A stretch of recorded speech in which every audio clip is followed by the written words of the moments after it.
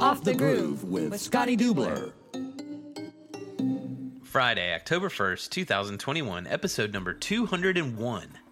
201 on 10-1. How about that? In 2021. What? Wow. Yeah. A lot of twos. Yep. A lot of zeros. And a lot of numbers. A lot of ones. All those. 201 episodes. Dude. Did you get some good feedback about 200? Yeah, dude, I got a lot of great feedback about 200. How about you, man? A couple people reach out. It was pretty cool. Yeah, not many people saw the video except for our patrons, which is cool. We're going to put that out this week for you folks at home that aren't our patrons. But if you want to get all the extra special content, join us on Patreon. But yeah, no, a lot of people hit us up.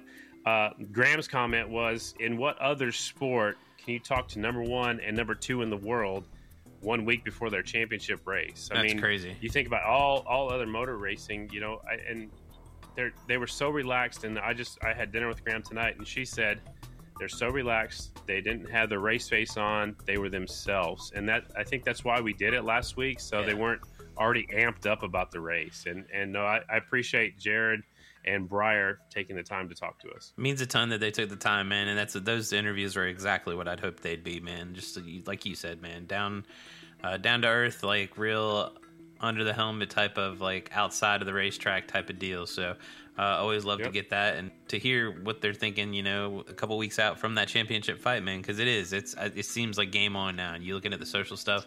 AFT is already starting to hype it up. Breyer and Jared both are starting to turn into game mode, and it's on, man. There's two more classes that still have to be figured out in the championship battles. Singles is a little bit more locked up, probably, but it's still not out of the question, right? It's still not mathematically out of the realm of possibilities. It's not locked up yet. You have to have at least a 25-point advantage or more to lock up the championship going into the last round. Right now, it's 20 points between Dallas and Max.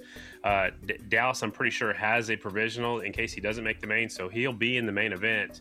Unless he gets hurt or unless something catastrophic happens, he'll be in the main event. So then it's going to be up to Max to win, and hopefully something goes wrong with Dallas. And I know Max and Dallas are friends, so I don't think he wants that to happen. It's just, you know, it is what it is. We got this far, and the championship will decide it on a Friday night in Charlotte. I do have some nuggets to talk about for Charlotte before we move into the rest of the podcast. If you want to get into those before we talk to our guests. You know, I always love the Hollywood nuggets. Hit me.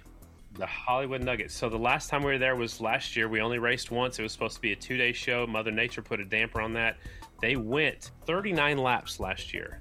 39. That's a lot. You know, most of our flat track races when I was growing up were always 25. We did a special one-off 50 lapper at DuQuoin, Illinois. We had a pit stop. So 39 was a lot. It was a long race. Yes, there was a red flag. The two that were battling for the lead most of the race, Jared and Breyer, they were duking it out so hard. Jeffrey Carver went around both of them, passed him, and got the win when he was riding actually on the Happy Trails Racing DPC Brian Bigelow bike. So that was Carver's last win. I think anybody can win it. Also have a breakdown of the points because a lot of people ask me this question.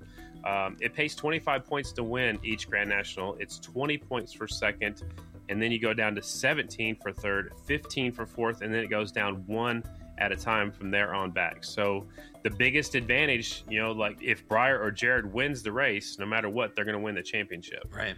Because it's 4 points. So my dad's actually building me a cheat sheet right now. So I'll try to have that in my back pocket. I know AFT doesn't usually like me talking about it, but I think that's the story going into Charlotte. You know, who's going to win this championship? You know, Breyer's led the points almost the entire year. JD led it early on after he won at Atlanta, but you know, Breyer's been in charge. Now Jared has a 4-point advantage, so it's good. It's coming down to the wire, and that's what we want. Yeah, absolutely, man. I did not expect it to be this close. I mean, I you know, those 4 miles, I mean, we even looked back and I said, you know, he could run the rails on these 4 miles and win them all, but I didn't really think he would have a 4-point lead going into the last round. So it'll be interesting to see, man. And like I said, like I've said before and said last episode, whoever wins this one deserves the hell out of this championship, dude, because it's been a nice little battle here towards the end. And like you said, that's exactly what you want to see when you come down to the wire there at the end.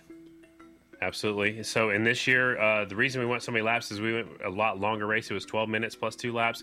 This year it is 10 minutes plus 2 laps, which is still going to be plenty of racing. We don't want to get too spread out and be boring. So it's 10 minutes plus 2 laps. Also, Scotty Taylor reached out to both of us, actually. We got him hooked up with AFT, and they're going to do a tribute, kind of mention Will Davis. The late Will Davis passed away. He was number 21. So on the 21st lap of all three AFT main events, they're going to give out $210 to one. A 21 again, $210 to the leader of the 21st lap of all three AFT main events, and that's to honor the late Will Davis. That's good stuff. Maybe we can get a second with Scotty and kind of talk about that. I know he's a huge Will Davis fan, and really cool thing. He's given $210 for every in rider. 3 classes, so it's $630. I don't know if it's his money. I don't know where he drummed up the money, but it was his idea. He got with Cole Davis, which is Will's son. I think Cole's mom's going to be there too at the races. I don't know if you know this, but they have a little monument out in front of Charlotte Motor Speedway with it's like a sculpture of his face, and it's or maybe it's his number plate. I can't remember, but we'll have to go check that out too, because it's really special. Yeah, absolutely. Really That's special. super cool, man. And anytime you can figure out a reason or a way to get riders more money, you and I are always for that. So super cool deal. And man, Will Davis, obviously it was well before my time, but I've definitely heard stories from all kinds of folks about how badass he was. So Do you know what his nickname was? No. You're on the spot. I knew the Jeopardy music. Willie. Winkin' Will Davis. Winkin' Will. Why? He would do a wink at every interview. Really? That's hilarious. I don't know who gave him the nickname. I don't know, but that was Winkin' his Will. Winkin' Will Davis. Yeah. That's pretty funny. Gone too soon. That's good stuff. Well, that'll definitely be cool, man. We're getting winded down here. About a little over a week left before that last race. And tensions are getting high, man. You want to get into this week's interview, or you got something else? The only other thing I got is this week's interview. This is where she made her first AFT main event. Ooh. Oh, shit. You're right. That is right, dude. Look at that. How'd that work out so swell? 2017? Oh, I think it might have been before that. I don't have my notes right here, but now you put me on the spot. Ooh. Man, I think you might be right. Were you there? You were there, right? I was there. 2016 or 17. It was one of those, because I was producing. It's 2017. Are you sure? No. Nope, 2016. Ooh, is it really? July 30th, 2016. Oh, look. So yeah, Charlotte was her first race, and we haven't seen her for a while, but she's been back on the flat track scene here in the past few weeks. So I figured it might be good to kind of catch up with her and see what the heck she's got going on here lately. You keep saying she and her. You must be talking about Morgan Monroe. Yes, sir, I am. Joining us on the podcast, number 10J. That's how I know her. It's Morgan Monroe. Morgan, what's happening? Hi, Scotty. It's so good to talk to you. It's good to talk to you. I've been seeing a lot of you all over social media, and I want to get into that here in a little bit. But, man, I just don't even remember the last time I saw you. When was the last time I saw you? I think it was Springfield, the second Springfield in 2017. I think I talked to you up in the booth during the short track. Or maybe during the amateur day. Okay. Right on. You been doing all right? Everything good? Yep, doing good. I got done with school this spring, and then we just been working on Morgan's Place, just trying to get the word out. We got the website all up, the social media pages and everything, and so now we're just working on going to events and making connections and getting the word out to people. That is awesome. Before we talk a little bit more about Morgan's Place, let's get to know you a little bit more so people get an understanding of who you are, how much of a badass you were on a motorcycle, and they understand exactly what Morgan's Place is all about. So I'm going to start off, let's go all the way back. Where were you born? I was born in Illinois, June 29th, 1999, probably, I think, about 8:30 p.m. or so. Yeah? Yeah, I didn't know you're from Illinois. I thought you're from Michigan for some reason. Why did I think that? Well, I've been in Michigan since I was 16. 2015, my parents and my brother and I moved up here. But my family is actually from South Central Illinois. Okay, what's it like growing up in Illinois? Well, I only lived there for a little while. We moved to Northwest Indiana when I was in second grade. So I don't remember a whole lot about living in Illinois, but I always like going back and seeing family. Well, tell me about Indiana then. I didn't know you lived there at all. Yep, I lived there until I was 16, and I liked Indiana. We had a cute little town that I grew up in. I had a really cool friend group. We all just kind of ran around town and, kind of did whatever we wanted, had fun, had school, right?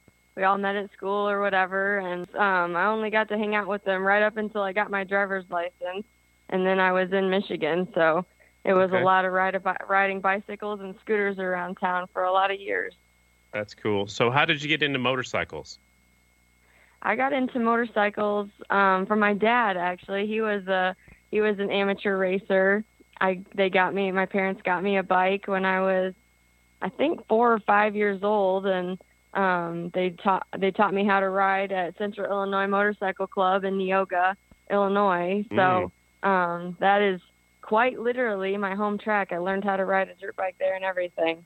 That track is awesome. I think I've only raced there once or twice, and I don't even think I had a front brake set up. I think it's because Springfield got rained out, and we all jumped in a van caravan and went on over there. That is a very fast track to learn how to ride on. Yeah, it's definitely a very fast track, and it seems like as the years go on, it just gets faster and faster. The oil that they put down on the track and the way that they prep it, it's just usually pretty smooth, and it's always very fast. So it's really cool. But yeah, I got to learn how to ride a dirt bike there with my dad, and I think his best friend was there too at the time. And then just grew up, kept riding bigger bikes. And I actually raced there for my first race in about 4 years since I retired, early age retirement. I got to race there again on Labor Day weekend, and I wasn't really sure what to expect because I hadn't really been on a flat track or rode my 450 except for on the ice in a long time. So I surprised myself a little bit, but I had a good time getting out there. I rode in the open class, and I ended up getting third. So I was pretty stoked about that.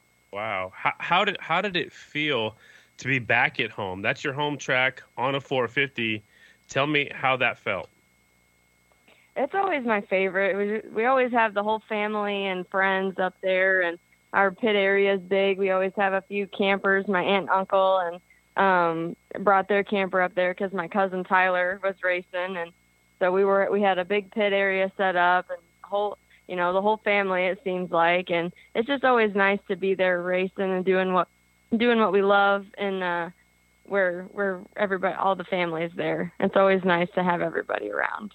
That's one thing that I remember about you is when I went to the Steve Nace races, it seemed like your mom probably did sign-ups. She was up in the tower doing scoring. Your dad's around helping out at staging or whatever Steve needed him there, and your brother Ace is always along helping out. So the whole family was behind you, and that's what our sport's all about. Yep, I always had my family there every step of the way. It was always really cool when we'd go to Steve Nace races because I always knew that my mom and my brother had a good spot to watch, and my dad was always there to seem like pick me up when I needed it or start my bike when I would kill it and everything in between. So it's always very cool to know that I had all my people there with me. How old were you? Do you remember exactly how old you were when you first raced a flat track bike? I think I was my very first race. I'm pretty sure I was 7 years old, and it was at one of the indoor DuQuoin short tracks. Cool. So my very first race was a Steve Nace race too. That's awesome. So, do you have a favorite memory as an amateur? Favorite memory as an amateur would probably one that always comes to the top of my head when I think of amateur racing would be at Bucyrus Half Mile in 2014, I think. All the races in a huge radius around there, Michigan, Indiana, everywhere, I think was rained out for that weekend, and I'm pretty sure it rained at Bucyrus that weekend too. I think, Scotty, you were there I think it was maybe an all-star race or something. Mm-hmm. And there was a huge turnout, and we all waited out the rain a little bit. And but the track came in. I can't remember if it was rough or what was going on. And I always had trouble on limestone half miles. I always had trouble on the cushion. So that was my first win on a cushion half mile against some pretty steep competition. I remember Drew Hart and Jeremiah Duffy being in the class, and so they were half milers. So it was always a pretty cool thing for me to get the win on them that day. How cool is it, like when you pull up, onto a podium, you take your helmet off, everybody gets to see that you're a female racer out there beating all the boys, and the crowd always erupted whenever you got to, when you came on the podium, whether it was for opening ceremonies or a winning interview or whatever it was, the crowd always seemed to get right behind you. How did that make you feel? It's a really good feeling. I always like to watch, old videos that people would take from the stands, or even I could always even hear people, especially I'll never forget my first race at Charlotte when they walked us all out or got us all ready and stuff. I'll never forget the just being able to hear all the support that I have from people that I don't even know and don't really even know me. They just see me on the track. So it's cool to have people that support you without even really knowing you. And then I've seen that with Morgan's Place, now too. People that don't know me just know me from the races, but they want to support me in any way they can. So I think that's a big thing that speaks volumes for the flat track community itself, I would say. Absolutely. Let's talk about Charlotte 2016.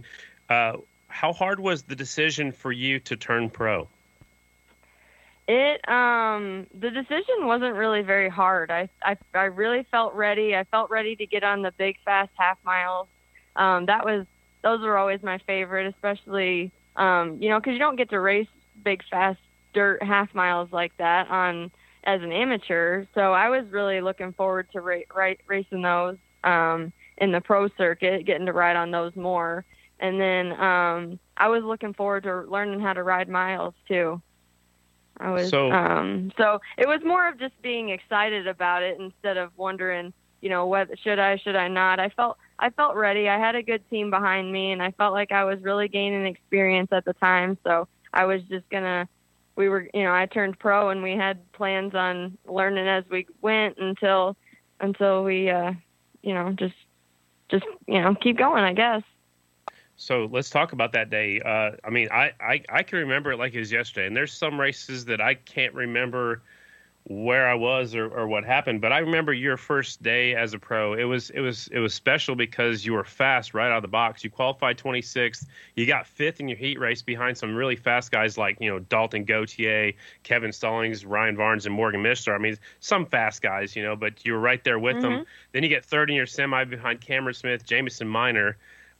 You make your first main event in your first attempt. I remember they actually interviewed you when you came off the racetrack, and I don't know who was more excited. Who do you think was more excited? Was it you? Was it your dad, your mom? Was it Ace, your brother? Or was it somebody else? Man, I don't honestly. I think if you could have put all of our excitement into a bottle, it would have just exploded and went to the sun, because we were on cloud 9.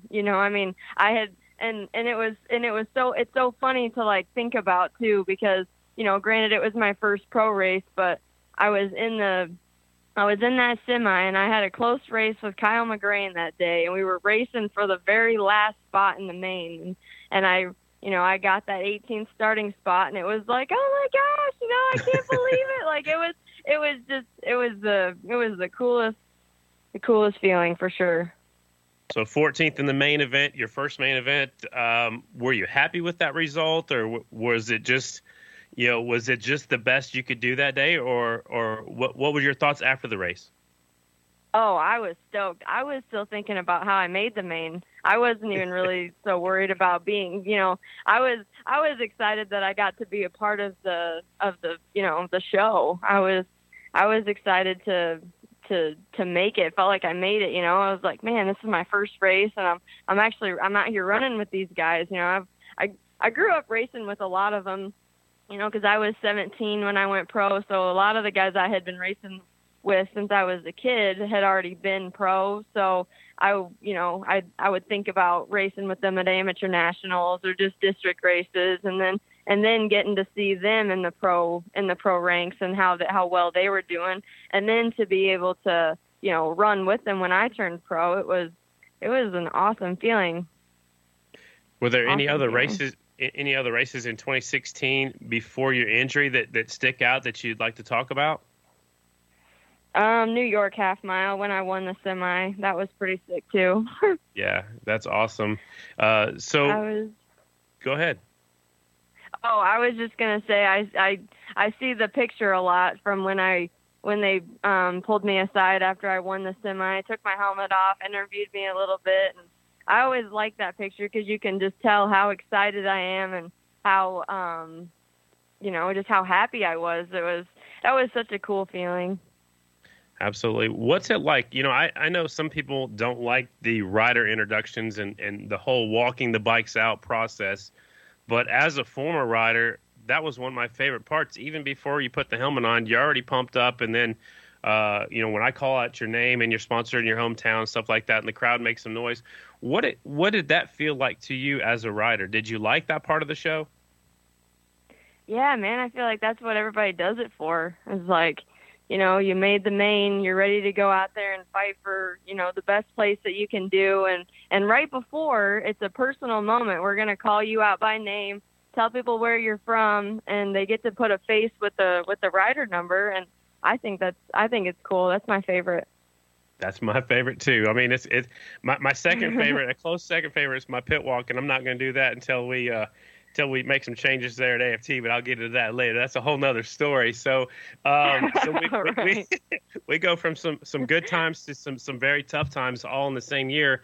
You got hurt at Savannah, and I'm going to go through this list of injuries because I want everybody to know how much of a badass you are to recover and to be still riding. Mm-hmm. So at Savannah, you broke your L1 vertebrae in your back, your right scapula, your left hand, 3 ribs, a traumatic brain injury that caused a stroke and paralyzed the right side of your body. So all that happened, and I've heard through other people that and read that you don't remember that day. Do you remember your crash at all? So I don't remember the crash, and I actually don't remember a few hours leading up to it. I remember getting done with practice and being stoked, ready to go. I remember walking up to look at the heat race numbers, and I remembered those for a long time, but I don't remember what the heat race numbers are anymore. Although I do remember that Jeffrey Carver was riding a different bike, and I think he was on number 57. And I remember that because he was in my heat with me, so I was super excited then too. I was like, man, this is crazy. I got a heat race lineup with Kenny Coolbeth and Jeffrey Carver. I was like, holy crap, this is insane, So I went up and looked at my numbers, and then I went to the concession stand and got some chicken strips and some fries, and then I don't remember anything until I'm on my way to Grand Rapids to go to Mary Free Bed. Wow. And so, we all went through that experience with you, and then you leave the track, and then the recovery process starts. So how much of the recovery process do you remember? Was it, I know it had to have been long, and it looks like you've got most of your movement back and everything now, but are you still in the recovery process? And tell me about your recovery. I'm not still in the recovery process. Whoops, I didn't mean to hit any numbers there. I'm not in the recovery process anymore. I actually did my very last therapy session in March of 2019. I don't remember exactly what day, but I want to say March 18th or so. Mm-hmm. That was my very last therapy session that I did. And then after that, it was like, okay, well, it's just, I've still done therapy since because my perspective has kind of changed. I know that I was going to the gym and working out and whatever. So if I would notice a weakness or I would notice something, then I would really just target that and do specific things, that would help that. I can't think of an exact example right now, but yeah, I went straight to Mary Free Bed right after I got out of the hospital in Savannah, Georgia. And I spent 30 days there, which I do remember, although my memory of the first several months, I suppose. It's pretty spotty, but I do remember Mary Free Bed. All those days there just seemed to kind of run together because they were all very, very much the same. So, so I spent 30 days there, and then went home for Christmas and New Year's with my family, and then we loaded up in the motorhome and went to Ocala, Florida to be with Johnny and his family for 3 months, or 10 weeks, I guess it was, and did outpatient therapy in Gainesville, physical, occupational, and then speech therapy. I did for a few weeks there, but I don't think I did it the whole time that I was in Florida. And then outside of that, I mean, man, we did yoga at least once a week. We did acupuncture. I did all my at-home exercises and everything that the therapist would tell me to do. You know, because we were living at the racetrack, so I was able to use the track to kind of know my distance or whatever, so I could kind of try to time myself for different things, and just use the elevation of the earth and the trails that we had. I mean, there was a lot of cool ways that we used to recover. I mean, even grocery shopping, it was the right side of my body, so I guess my mom would. She would either hold my arm down or put it in my pocket, and then I would only be able to grab things with my right hand, So there's a lot more that goes into that than it seems, because to grab something off the shelf, you got to be able to extend your arm, you got to be able to open your hand, and then, lift your arm up a little bit, which uses some muscles in your shoulder, and then you got to be able to grab. So grasping with that hand and then bringing it back and putting it in the cart. I mean, that's a lot more intricate than it really seems, but there's a lot of things that have to be in motion for that to work effectively. And there was a lot of times that the motions were not completed effectively. I would drop things or be very shaky and whatever else, but it was just all of that practice and all that time put into it that, I have to tell people what happened to me now. And there for a long time, people knew from a mile away that something had happened. And if you see you now, like just looking at you and watching you now, it doesn't look like anything's ever happened. So you've recovered so well.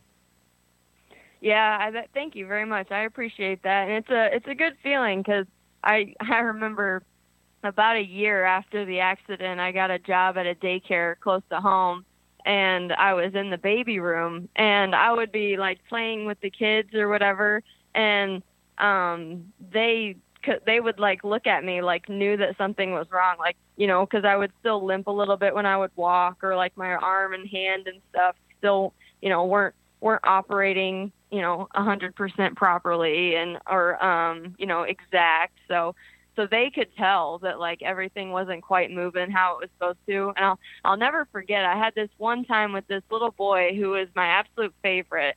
And I was playing with him, but I was really favoring my right side. Like I was just kind of using my right side to prop me up, and then using my right arm to, play with his trucks and tractors and stuff. And he took the toy out of my left hand and put it in my right hand, and I was like, I'm just gonna use this hand. And he looked at me, and he didn't talk yet, but he shook his head and he put it back in my right hand, and I was like, wow, okay, well, wow. I guess I'll do some therapy here too. Yeah.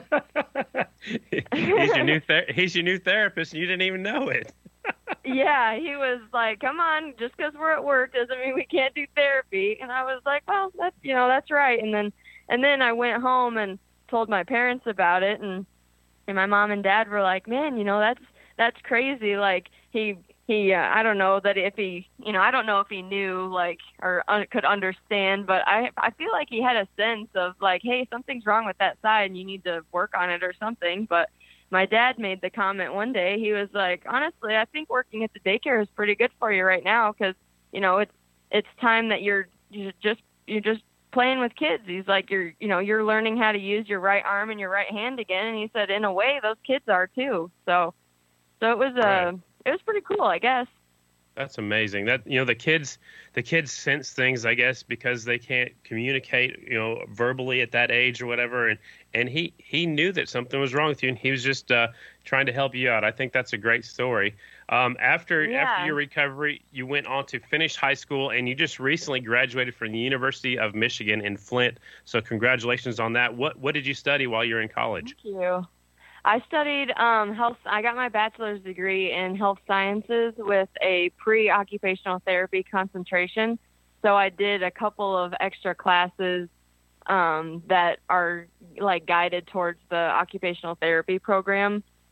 So that's what I did. I started off at Mott Community College in Flint and got my first 2 years done there. And then when I was transferring to U of M Flint, I wrote an essay and applied for I think it's called the University Scholar Award. It was essay basically like why will this scholarship help you with your future, and whatever, just basic scholarship stuff. And I wrote about it and told my story and told them what I was wanting to do with my degree. And I got a full ride scholarship to U of M. So my last 2 years of school was paid for. That's amazing. That is so cool. And after school, are you working right now? I've heard you had a job lined up as an occupational therapist. Is that what you're doing right now, or are you focusing entirely on Morgan's Place? I was working at a therapy clinic in Clio. But middle of the summer, early July, I got a job at a restaurant in Flushing, just about 20 minutes away. So I've been a server the last couple months, and that's been pretty interesting, actually. I was kind of iffy about getting started on it, because I've never really carried trays or like passed food and drinks and stuff out like that to people. So I was worried. I was like, man, am I going to carry with my right and then pass everything with my left, or am I going to carry with my left and then pass with my right? Because I didn't want, I didn't want my possible in any sort of lingering, effects from my injury. I didn't want that to be, obvious to people, or, spill things or whatever. So I was like, man, I don't really know what to do. But I was like, no, that's my dominant hand. That's what I've been working towards. So I just do everything right-handed now. And it's pretty cool. I mean, I get a little shaky every now and then, and I'm kind of a klutz. So I have dropped some things, but I can't really blame my injury on anything anymore. That's good. That's so good to hear. So let's talk about Morgan's Place, and it's online at morgansplace.org. I follow you on Instagram. Give me an overview of what Morgan's Place is, and then we'll talk some more about some of your events that you got going on. Morgan's Place is an outpatient rehabilitation location for people to come to us, either to stay, bring their motorhome, or bring something to stay in. If they want to stay with us, because we're wanting to have it at we will have it at a campground. That way we have spots and hookups for people to be able to stay, and then as well as park models or something similar for people who don't have motorhomes or anything like that, so that way they can still come and stay with us. And we're going to have occupational therapists and physical therapists that come out to the location a couple times a week and work with patients, kind of have them on a schedule, whatever sort of therapy schedule that, wouldn't, normally have.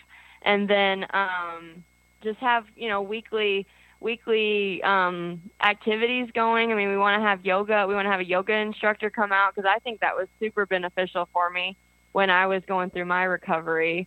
And then I want to have an Anat Danielle method therapist come out, because that was something that I did at the end of my therapy, and I think that it was really, really beneficial for me. It's not something that's very well known, but I think the whole point of it is to reconnect the body and the mind, so they work in sync with each other. So that one was really beneficial for me. It's kind of like seems, so I'm kind of rambling here, I guess, but when I was going to the ABM therapist, it just seems like you're doing nothing, because she would move my body how it's supposed to, like with correct biomechanics. Like she would move everything in the ways that it's supposed to move without me doing anything. So it's like it's like subconsciously teaching your brain. It's like straight to your brain, teaching your brain how your body is supposed to move. So like I would be laying there and she would have my arm and she'd reach it up over my head, and then she'd bend my elbow and then move it in all different directions while I'm doing nothing, no sort of resistance. That way my brain is learning, okay, this is how it's supposed to move. This is how your shoulder is supposed to, forwards and backwards and side to side. And then she would do that, with everything. And I wasn't really sure how I felt about it the first few weeks, because I was like, man, I don't really do anything. Like I just lay there. She just kind of moves everything around for me. I actually would fall asleep during my sessions, and I would try to keep myself awake. And she caught me one time. She was like, you can fall asleep during this if you want to. She's like, this is very exhausting for your brain. So there's no question why you're getting so sleepy. And I was like, well, how's it working if I'm asleep? And she said, because your brain is still awake, your brain is still working, your brain is still feeling these motions. She's like, you're tired, but your brain's still learning even when you're asleep. I was like, whoa. So that was pretty cool. I was going and doing that once a week. And when I first realized that it was, that it was legit and like it was really working for me, was I went home, I drove home. I had about an hour or so drive home. And then I got home, I was standing in the driveway talking to my dad, and the dog dropped a ball at my feet. So I picked it up with my right hand and just threw it. And that was the best I had thrown a softball since I had been hurt. I mean, it was just effortless, and it was, a pretty decent distance. Like my dad looked at me and he was like, did you just do that? And I was like, yeah, I did. All on my own. He was like, man, that's crazy. Cause it was like a light switch difference. That's awesome. It sounds like the dog might be part of the therapy too. I mean, maybe you might have to take the dog and play fetch with some of your people that are coming to Morgan's Place in the future. Yeah, I think that would be a great idea. Have emotional support animals and just dogs to play with. That's all therapy. I mean, that's the idea of Morgan's Place, is just to have somewhere for people to go and, just worry about therapy. It's not like it'll be a requirement or anything. You have to camp here. People can just drive in and take advantage of everything that we have if they want to. But a lot of people who get out of inpatient care, get out of the hospital after an injury, a lot of people don't have anywhere to go, especially if they're unable to work at the time, not making any money. So we want to provide a place for people, who need somewhere to land, and be like, hey, come here and stay with us, get all kinds of different therapy opportunities, and just work on getting back to work or getting back to play, whatever it is that people, whatever it is that people want to be able to do again. Just come here and get some work on quality of life, gain that again. And it's not just for people that get hurt racing motorcycles. It's for anybody, right? It's open to anybody that's had a serious injury, right? Yeah, anybody, a car accident, college athletes, freak accidents, just anything. Anybody who gets hurt and gets in has a serious injury to recover from, similar to mine. I mean, 'cause I didn't have to have any surgeries. I didn't have any casts or anything like that. I mean, I had to have a brace for a while to hold my, that held the bottom of my foot up so I didn't trip over myself when I would try to walk, because I had foot drop pretty bad for a while. And then I had a sling, but no sort of direct medical care that I needed, or anything like that. So I just, that's kind of what, going and staying with Johnny and his family was. That was kind of like the first Morgan's Place. It was just a safe and healthy place to go and be able to do therapy and just work on recovery. and just focus on that, just recovery, and you not have to worry about outside of other things going on around you. You have a couple of upcoming events. The first one that I found, or the next one I found, is the Baja Acres Monster Mash, October 30th and 31st. Obviously, it's for the Halloween weekend, and then the Flat Track Futures Fall Classic, which is Thanksgiving weekend, November 26th and 27th. So, what will you be doing at these two upcoming events? We will have the tent up just like we did at Labor Day at CIMC and at Charlotte Canes Memorial Race this past weekend. We have a Morgan's Place tent up with a banner, and we have raffle items that you can buy tickets for, T-shirts, 50/50s. We pass out little information cards that have QR codes on them for people to go to the website. We're just kind of setting something up, giving people a logo to remember, and then just getting information out there, and then trying to make money that we can, because we need to get rolling on, trying to be able to buy a property so we can get everything up and running. That's awesome. You mentioned you were up in Wisconsin last weekend at the Charlotte Canes Memorial Race. 19 ladies showed up just for the Charlotte Canes Memorial, the biggest class of the night. Tell us how that event went in your opinion, or your view as a female rider.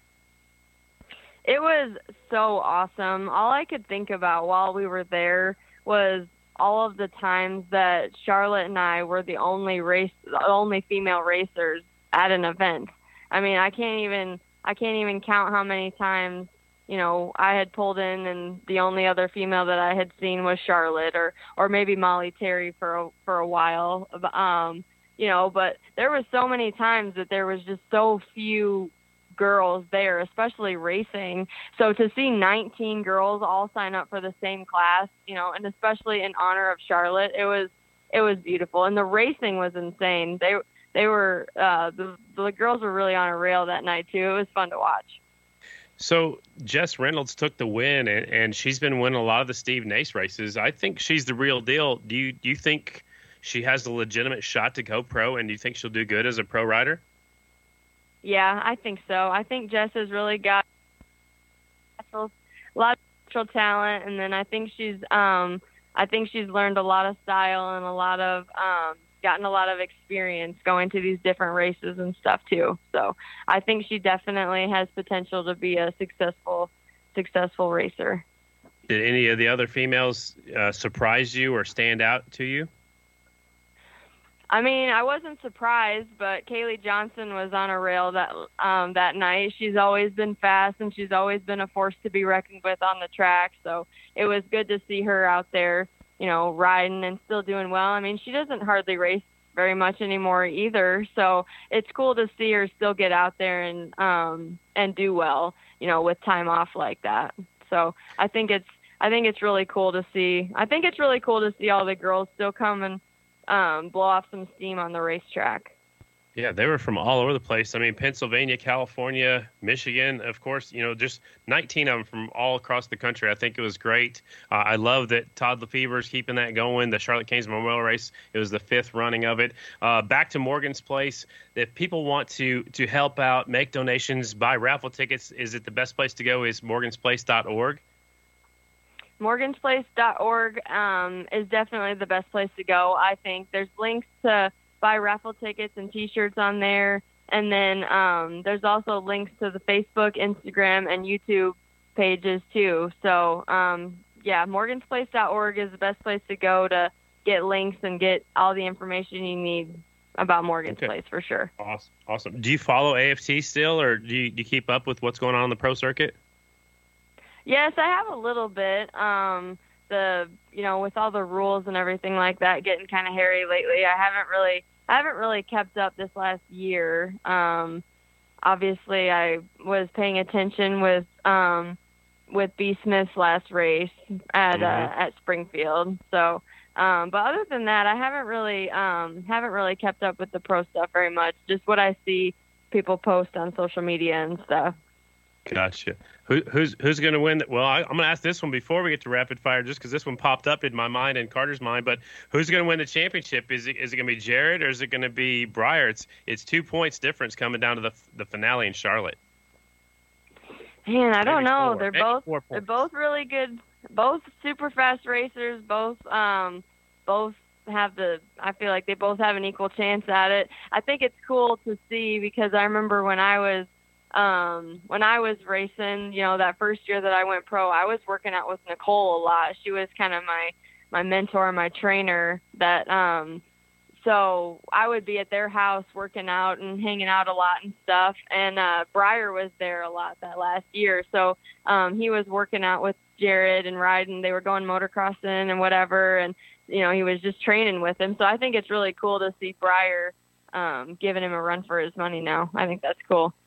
Absolutely. So it's time for Graham's question, and Graham's a huge fan of yours, and she's been following you for years. She follows you close and loves that you're getting involved with mentoring girl riders. So she wants to know what has inspired you the most to seek out other riders to be a role model. I just think that advice to a female racer from another female racer is the most valuable. I mean, I remember my first idol was Molly Terry, and I would, I got my 85 from her when she moved up to 250s, and I would always ask her what was up with the track and what I should do and get advice from her. And I would talk to Charlotte and do the same. And then as I, got into the pros, I talked to Nicole about a lot of that stuff. So, advice from guys is all right because they're successful, at the racing too, but they're not racing as a woman. So it's different. So hearing advice and just having any sort of words of encouragement or anything like that from another woman who's been successful, I think always stood out to me. So I just want to kind of be somebody. I just want to kind of be somebody for somebody else. I love that. I love that answer. I'm sure Graham will too. So it's time for our rapid fire questions. So you tell me the first thing that comes to mind when I ask you these next few questions. Are you ready? Okay. What's your favorite bike you've ever ridden? My 450, I would have to say. We've been through a lot together, so I would have to give that one to my 450. Okay. All right. What's your favorite racetrack? When I was an amateur, my favorite was Petersburg half mile in Illinois. It was the only dirt half mile that we had, and one corner was extremely square, but I loved that track. I just like the dirt half miles like that. I always think of that track. And then probably Greenville half mile too. I always had a lot of fun there. Cool. Who's your favorite flat tracker of all time? Nicole Chesamees. She's always been my favorite. That's awesome. I think that's the first time we've heard that answer, and I love that. Who's the next female to win an AFT race besides Shayna? Next female to win an AFT race? Mm-hmm. Probably Jess Reynolds when she gets to that point. I really think that girl will be a force to be reckoned with on short tracks, CTs for sure. I think she'll be a force to be reckoned with all around. I agree with you on that one. Who's your favorite person to go bench racing with? Favorite person to go bench racing with would have to be Mark Dennert for sure. I've heard the name. Who is he? He's from Michigan. We actually met him at Lucky Thumb a few years ago. I can't remember where he came from, like how he got into the mix of all of us that night. I don't know, but he's just cool. The way that he tells stories and the amount of stories and the experience and just everything that he says just kind of leaves you hanging on a word. So I definitely especially like bench racing with him. That's awesome. I love that answer too. So this last question we borrow from Dave Despain, but what are you most proud of? What am I most proud of? I would have to say in the racing days for sure was the race at Charlotte. That was my favorite. That was the most thing I was most proud of when I was racing. And then since then, the thing I'm most proud of about myself is just the ability to bounce back. Life throws so many different curves and sends you off a cliff sometimes, and you just still have to figure out what you're going to do. So I think I've been pretty bouncy when it comes to life. So that's great. I'm proud of you. How about that? I'll go with that one. Well, thank you. I appreciate it. Before we let you go, would you like to say thanks to anybody? Oh, I just want to say thanks to my family for always being there, pushing me to be my best. My brother for always being one call away. My parents for always being on the line when I need them. I just want to, just my family, my brother, just everybody that I have in my life. I just want to say thank you for getting me to where I am and how far we'll go. Well, that's awesome. Thank you so much for your time. Good luck with Morgan's Place, and our listeners we'll try to get as many people to go check it out at morgansplace.org as possible. And again, thank you so much for your time. I'm very proud of you. You're awesome to watch on the racetrack, and you sound like you're doing so well. So I'm proud of you. And again, thanks for coming on the podcast. Thanks for having me, Scotty. It was so good to hear your voice again. So good to hear Morgan Monroe again, man. So good to hear her. Hell of an episode. She sounded so upbeat, so happy, and that's the girl that I knew before she got hurt. I haven't seen her for such a long time, so it's good that she's recovering, still on the recovery. It's good that she got to ride a motorcycle not too long ago and race, and I like her new project, Morgan's Place. Please go check it out. If you can, donate to help her out with her vision, her new project. It's pretty cool. Yeah, morgansplace.org. Go check it out, guys. It's a great deal. And I look forward to seeing what she does with this. It's going to be really cool to see where she's at in about a year or 2 or 3 or 5 or 10 or 50. Exactly. All right, man. Well, that's a wrap for 201. 201 in the can, dude. Anything else before we shut her down? I can't wait for Charlotte. Is it here yet? Not yet. Please? Not yet. Please? Not yet. Almost. Not yet. Almost. Close. Please. Not yet. Bring it on. What are you doing this weekend? You didn't even tell me what you're doing this weekend. I'm gonna be in Charlotte, dude. I'm actually gonna be in Charlotte. I'm gonna go maybe hang out. You're going a week early just to save your seat, or what? Go see family, do all that stuff, man. Yeah, it's a good.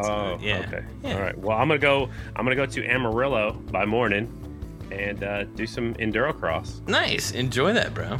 I'll see you in Charlotte. Yeah. Call me when you get into town. Okay. Thanks for listening. Smash the like button. Tell all your friends. It's episode 201 in the can. And we'll talk to you guys next week. Peace. Later.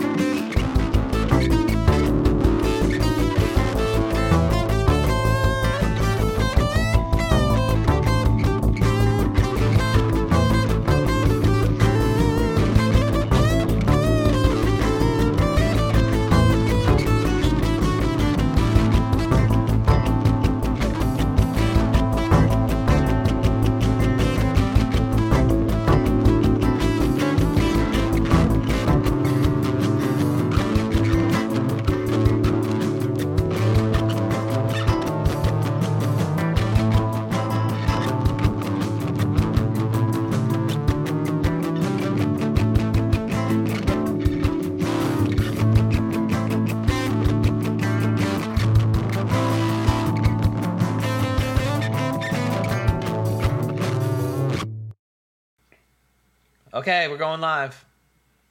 We're live. No way. Yeah, we didn't do any intro music or anything this time. I know. Where's the music at? I was like, where's it at?